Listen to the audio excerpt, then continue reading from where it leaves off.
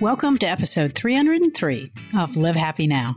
This week, we're celebrating friendships and learning how to build stronger connections. I'm your host, Paula Phelps, and today I'm joined by Molly Galbraith, founder of the Girls Gone Strong fitness movement and author of the new book, Strong Women Lift Each Other Up. Molly looks at how supporting one another creates a ripple effect that generates new opportunities and deepen relationships. Let's hear more about how she discovered the superpower called friendship and how all of us can improve our own relationships. Molly, welcome to Live Happy Now. Thank you so much, Paula. I'm thrilled to be here. You know, you've got an important topic for us to talk about. And in a minute, we're going to be talking about the power of friendship and connection. But I really wanted to talk, before we dive completely into that, like why it is so important to you to have us support each other. So early on in my life, I experienced, probably like a lot of women and girls, some instances of bullying and actually jumping in and being a bully at times and just really wanting to feel as though I was belonged and was part of a group and, as part of the in crowd. I grew up with a lot of scarcity in my life. So my dad was an activist and a politician, and what he was an activist for was not super popular at the time, and my family didn't have a lot of money, and my parents divorced when I was young. So kind of a little bit of a tumultuous childhood where I had to switch schools and, didn't have a lot of friends and didn't have cool clothes and, had this, dad that, some of the other parents of the kids thought maybe weren't suitable for their, kids to be friends with me and things like that. So I just struggled a lot growing up with wanting to belong, wanting connection, and wanting to be part of a group of people. And I know now as an adult that I have the language, I wanted to be loved for who I was. And I was really struggling and missing that in my early years. Well, what's interesting is so many times those kind of experiences can cause people to withdraw, to not be as social as you are. So why did it affect you differently? Why were you able to say, all right, I didn't have that in childhood, but I'm going to achieve that as a young adult and through adulthood? Yeah. So like I said, early on, middle school, elementary school, middle school, experienced some bullying, wasn't really part of the cool crowd. I had kind of a little bit of a personal transformation the summer before my freshman year of high school. So I finally made the elusive cheerleading squad. I had tried out for 3 times and couldn't make. My mom got a new job and started making a little more money, and I could get my hair highlighted and basically went through puberty and developed breasts almost overnight. And so the first day of high school, I showed up and I had blonde hair, big breasts, and I was a cheerleader. And all of a sudden, everything changed. It was like a scene out of one of those high school movies where the girl like shakes her hair out of a bun and everyone's like, who's the new girl, And she's been there all along. And so I started getting a lot of attention and affirmation, and people who previously, made fun of me or ignored me, all of a sudden wanted to be my friend. And so I started feeling how good it felt to quote unquote, be on the inside. But the problem is that it taught me that the way that I looked was more important than who I was.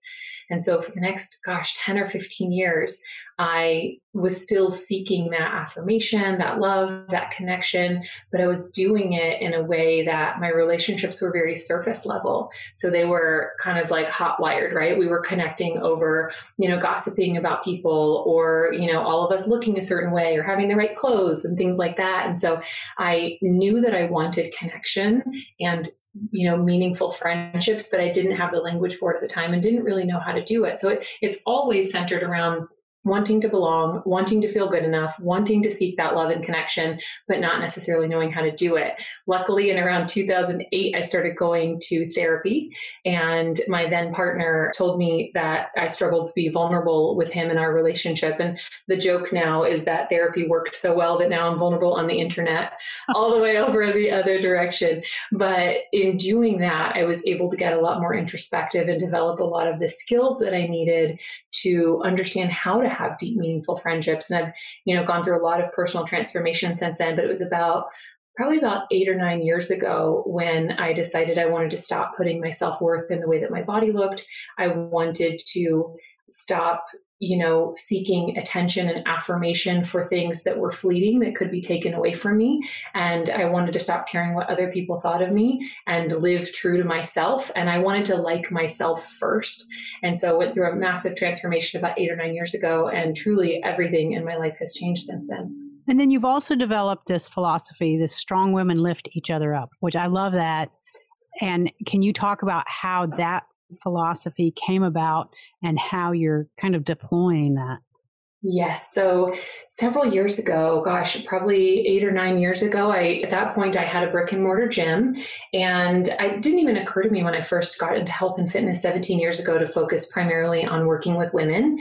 But I teamed up with a former business partner of mine, and his focus was helping women get strong in the gym. And so I started working, we opened a gym together. I started working primarily with women, and it was so much fun to see the inner transformations that women in our community had when they realized what they were capable of, when they saw how strong they really were, when we helped them change their inner narrative about, what was possible for them and what they were capable of. So that was something that I really enjoyed. And then many, many years before that, I had a massage therapist friend who was the first woman that I had ever spent any time with who never spoke negatively about other women and who got true joy out of lifting women up and, speaking life into them and being really, positive toward them. And that just kind of planted a little seed in me. But at 19, stuck in gossip magazines and reality TV and sorority life, I wasn't quite ready to go there yet, but she certainly planted a seed in me to want to lift other women up. I just didn't quite know how. And so then as I started my journey in health and fitness and then started working primarily with women, I realized how much I loved helping women, but I was being held back. And what I was being held back by is something that I now know, or now call scarcity mindset and the comparison trap. So people listening to this, women listening to this, these things might sound familiar to you. So scrolling through social media, feeling like you're not pretty enough, not fit enough, not lean enough, not successful enough, not a good enough parent, not doing enough to help in the world, or comparing yourself to past versions of yourself. So, I used to be so much fitter, leaner, healthier, or comparing yourself to future versions of yourself. Like when I lose 15 pounds, when I get this promotion, when I'm in a relationship, then I will be good enough or feel good. And so I realized around 2013, again, when I had kind of my body image transformation, I also realized that I was stuck in that comparison trap and that scarcity mindset. So I wanted to help other women deeply, but I was held back by feelings of comparison, competition, jealousy, feeling like I didn't measure up. And, it makes a lot of sense looking back now, because at this moment in time, there are fewer opportunities for women. We look around and we see that there's less opportunity now for women. And when we think it's normal, Paula, then we're willing to compete with each other for scraps instead of demanding more for ourselves and each other. And so in fitness, for example, you go to a conference and there's 10 speakers and 9 of them are male, right? There might be one woman speaking. Well, if I want to speak at that conference and I buy into the narrative that there's only one space for women, well, I'm going to be significantly more likely to try to compete with my friends and colleagues for that spot instead of working together to create more spots for women to speak. And so it builds this kind of feed forward cycle of what it's going to take to create the kind of change that we want to create in the world is women working together. But when we're stuck in a trap of believing that there is less opportunity for women and that we have to compete with each other for those limited opportunities, then it pits us against each other. So how do we learn to address those things and keep that from interfering in our relationships with other people? Because I think, especially again, social media has done some wonderful things, but it's also been very harmful in terms of that comparison. And I think it prevents some of the sense of community that we could have, especially as women. So this tactic is called notice, name, and normalize from the field of behavior change psychology. And the idea, the first step to changing anything is simply to notice, name, and normalize what you're feeling. So that raises awareness about it. So that's what noticing does, is raises awareness about how you're feeling. Naming how you're feeling, there's actually evidence to suggest that naming how you're feeling reduces the intensity of the emotion in the moment. And then, of course, normalizing it helps us refrain from judging ourselves for for it, but understanding that it's a normal reaction and that we can do something about it.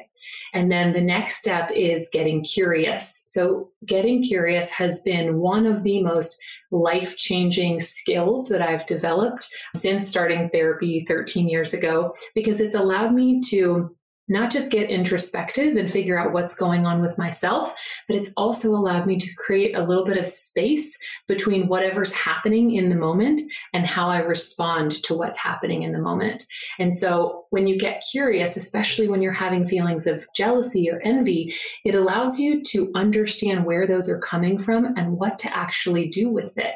So for example, jealousy can be a really powerful compass that can help us determine if, it's a good direction to go or something that we want in our life. So if we're scrolling on social media, we see someone who just got a job promotion, for example, and we're feeling a pang of jealousy because we're unhappy in our job, or maybe we lost our job, or we're not enjoying what we're doing. And we're like, oh, I'm feeling, I'm not happy. That feeling. I'm not happy for this person. I'm feeling jealous of this person. And so we're able to say, okay, so this person just got a promotion. I'm kind of familiar with what they do. I know they work a whole lot of hours and worked incredibly hard to get that promotion. Is that something that I would want for myself? Yes, I want the promotion, but do I want what it takes to have to put that time and effort in to get it? And if the answer is no, then we can say, okay, great. So she got that promotion, but she's having to do a lot of things that don't align with what I want for my life and don't align with my values. And so it allows us to create a little bit of space between ourselves and that emotion. On the other hand, when I was writing this book, for example, one of my best friends, her name's Jen Comas, she's talked about in chapter 4 of the book, at the beginning of our relationship, we struggled with both being jealous of one another and not even knowing it. And when I told her I was writing this book, our relationships transformed a lot over the years. She said, oh my gosh, I have the happiest pang of jealousy for you right now, wow. Because I have always wanted to write a book. This is something I've always wanted for myself. I'm so proud of you. I'm so excited for you, and you deserve it. And it was this really beautiful recognition of, I'm so happy for you. And this is something that I want for myself. And so her being able to recognize why she was feeling jealous gave her insight into the fact that this is something that she wants for herself. But instead of putting me down or saying like, Molly doesn't deserve it, or, why is she writing a book? Instead, she's like, you are amazing. You deserve this. I'm so excited for you. She supported me every step of the way. And then the beautiful kind of full circle, strong women lift each other up ripple effect of that is, when the time comes, if she chooses to write a book, she now has a friend who has done the thing, who can make the introductions and share the insider knowledge and support her and be excited for her. So instead of me shutting the door behind me because she, was unhappy for me or, mistreated me when I told her, I'm, have my hand out reaching behind me to pull her along to do the exact same thing when the time comes for her to do it. What happens when the person doesn't respond that way? Say you've got a friend and you have great things going on in your life and you're eager to share it with them, and they're not able to accept that. It's like they're jealous, they're hurt, they're wishing that had been their life circumstance. And that can cause, I've seen a couple situations recently where it's caused some real rifts. So how do we deal with those situations? Yeah, that can be really difficult. The thing that is easiest, or the thing that's helpful for me when I get any type of negative response from people, is again, getting a little bit curious about where that might be coming from. Because most of the time when someone is struggling to be happy for us, it's because they are struggling with whatever is going on within themselves, right? And so for me, it depends on, I'm able to see that what they are giving to me in that moment is what they have inside of them. And I'm able to have a little bit more compassion or empathy for where they're coming from. I think that if we have people in our lives who are consistently never happy for us in anything that we do, that's a little bit of a, bigger issue. And that might be someone that we have to set certain boundaries with, right? I'm not a fan of like, you cut them out of your life 100%, right? Maybe there's someone that you don't talk about that kind of stuff with, and you just enjoy other, different activities or other parts of your relationship with them, right? We have certain friends that we have deep conversations with. We have certain friends that we like to go to certain restaurants with. We have certain friends that we cry to when we're struggling with things, right? People in our lives, I think we can have different types of friendships that serve different purposes. But if you have someone who is consistently not able to be excited for you or happy for you when good things are happening in your life, then I think that's definitely an opportunity to re-examine that relationship. We do have to let you go, but before I do that, I want to find out what we can do to start deepening our connections with others. Like a lot of us are feeling isolated. Maybe our relationships have suffered because people just haven't been in touch like they should have been or could have been throughout 2020 for obvious reasons and for other reasons. So what are some of those things that we can do to deepen those connections with friends? I think that is such a great question. And it's hard because, like you said, so many of us are feeling isolated. We're feeling tapped out. We're feeling spent. For me, one of the best things that I've done in my relationships is to reach out to people that I care about and let them know I'm thinking about them and that there is zero expectation of a response, and to detach from whether or not they respond, particularly when we know other people are struggling. The pandemic has been incredibly hard for all of us. And it's been harder for certain people. It's been harder for people who have lost their jobs. It's been harder for people who have multiple kids at home who are trying to navigate distance learning. It's been harder for people who've lost loved ones. And so at this point in time, I'm in a position where I haven't experienced those things. And so while I might be a little bit depleted, I do think I have more bandwidth than some of the other folks in my life. And so I've done a lot of reaching out saying, hey, just want to let you know I'm thinking about you. I love you. No need to respond back, but I'm here if you want to chat. And I think that's such a beautiful way to say I'm thinking about you and I'm not putting any expectation of more labor or obligation on you at this moment in time, because that's something so many people are just, like you said, worn out from. And so it's that feel-good message that lets people know that you care about them, that you want to know how they're doing and that you're there for them, but that you're not expecting anything from them. And I have found that to be a powerful relationship deepener, especially when we're wanting to deepen relationships with people who are having a hard time, like so many of us are. That is such excellent insight. And I appreciate you coming on the show and sharing what you are sharing with others on a daily basis. So again, thank you. Thank you for all that you're doing to help us deepen our connections, improve our friendships, and lift each other up. Thank you, Paula. It's been such an honor to be on here. That was Molly Galbraith, author of the new book, Strong Women Lift Each Other Up. If you'd like to learn more about Molly, her Girls Gone Strong movement, buy her book, or follow her on social media, just visit us at livehappynow.com and follow the links. As you might already know, we celebrate the International Day of Happiness on March 20th, and we're celebrating with a whole month of what we call Happy Acts. As part of that, we're inviting all our listeners to participate in the 10-day Live Happy Gratitude Challenge. To be a part of this, just take a few minutes to express gratitude on your social media platform to a different person every day for 10 days. Each time you tag a person and explain why you're grateful for them, invite them to participate in the Gratitude Challenge too. Be sure to use the hashtags LiveHappy and Gratitude Challenge and include a photo or even a short video. In addition to enjoying all the benefits that gratitude brings, you can also win some great Live Happy prizes. Learn more about this at livehappy.com or on our Live Happy Facebook page. That's all we have time for today. We'll meet you back here again next week for an all-new episode. And until then, this is Paula Phelps, reminding you to make every day a happy one.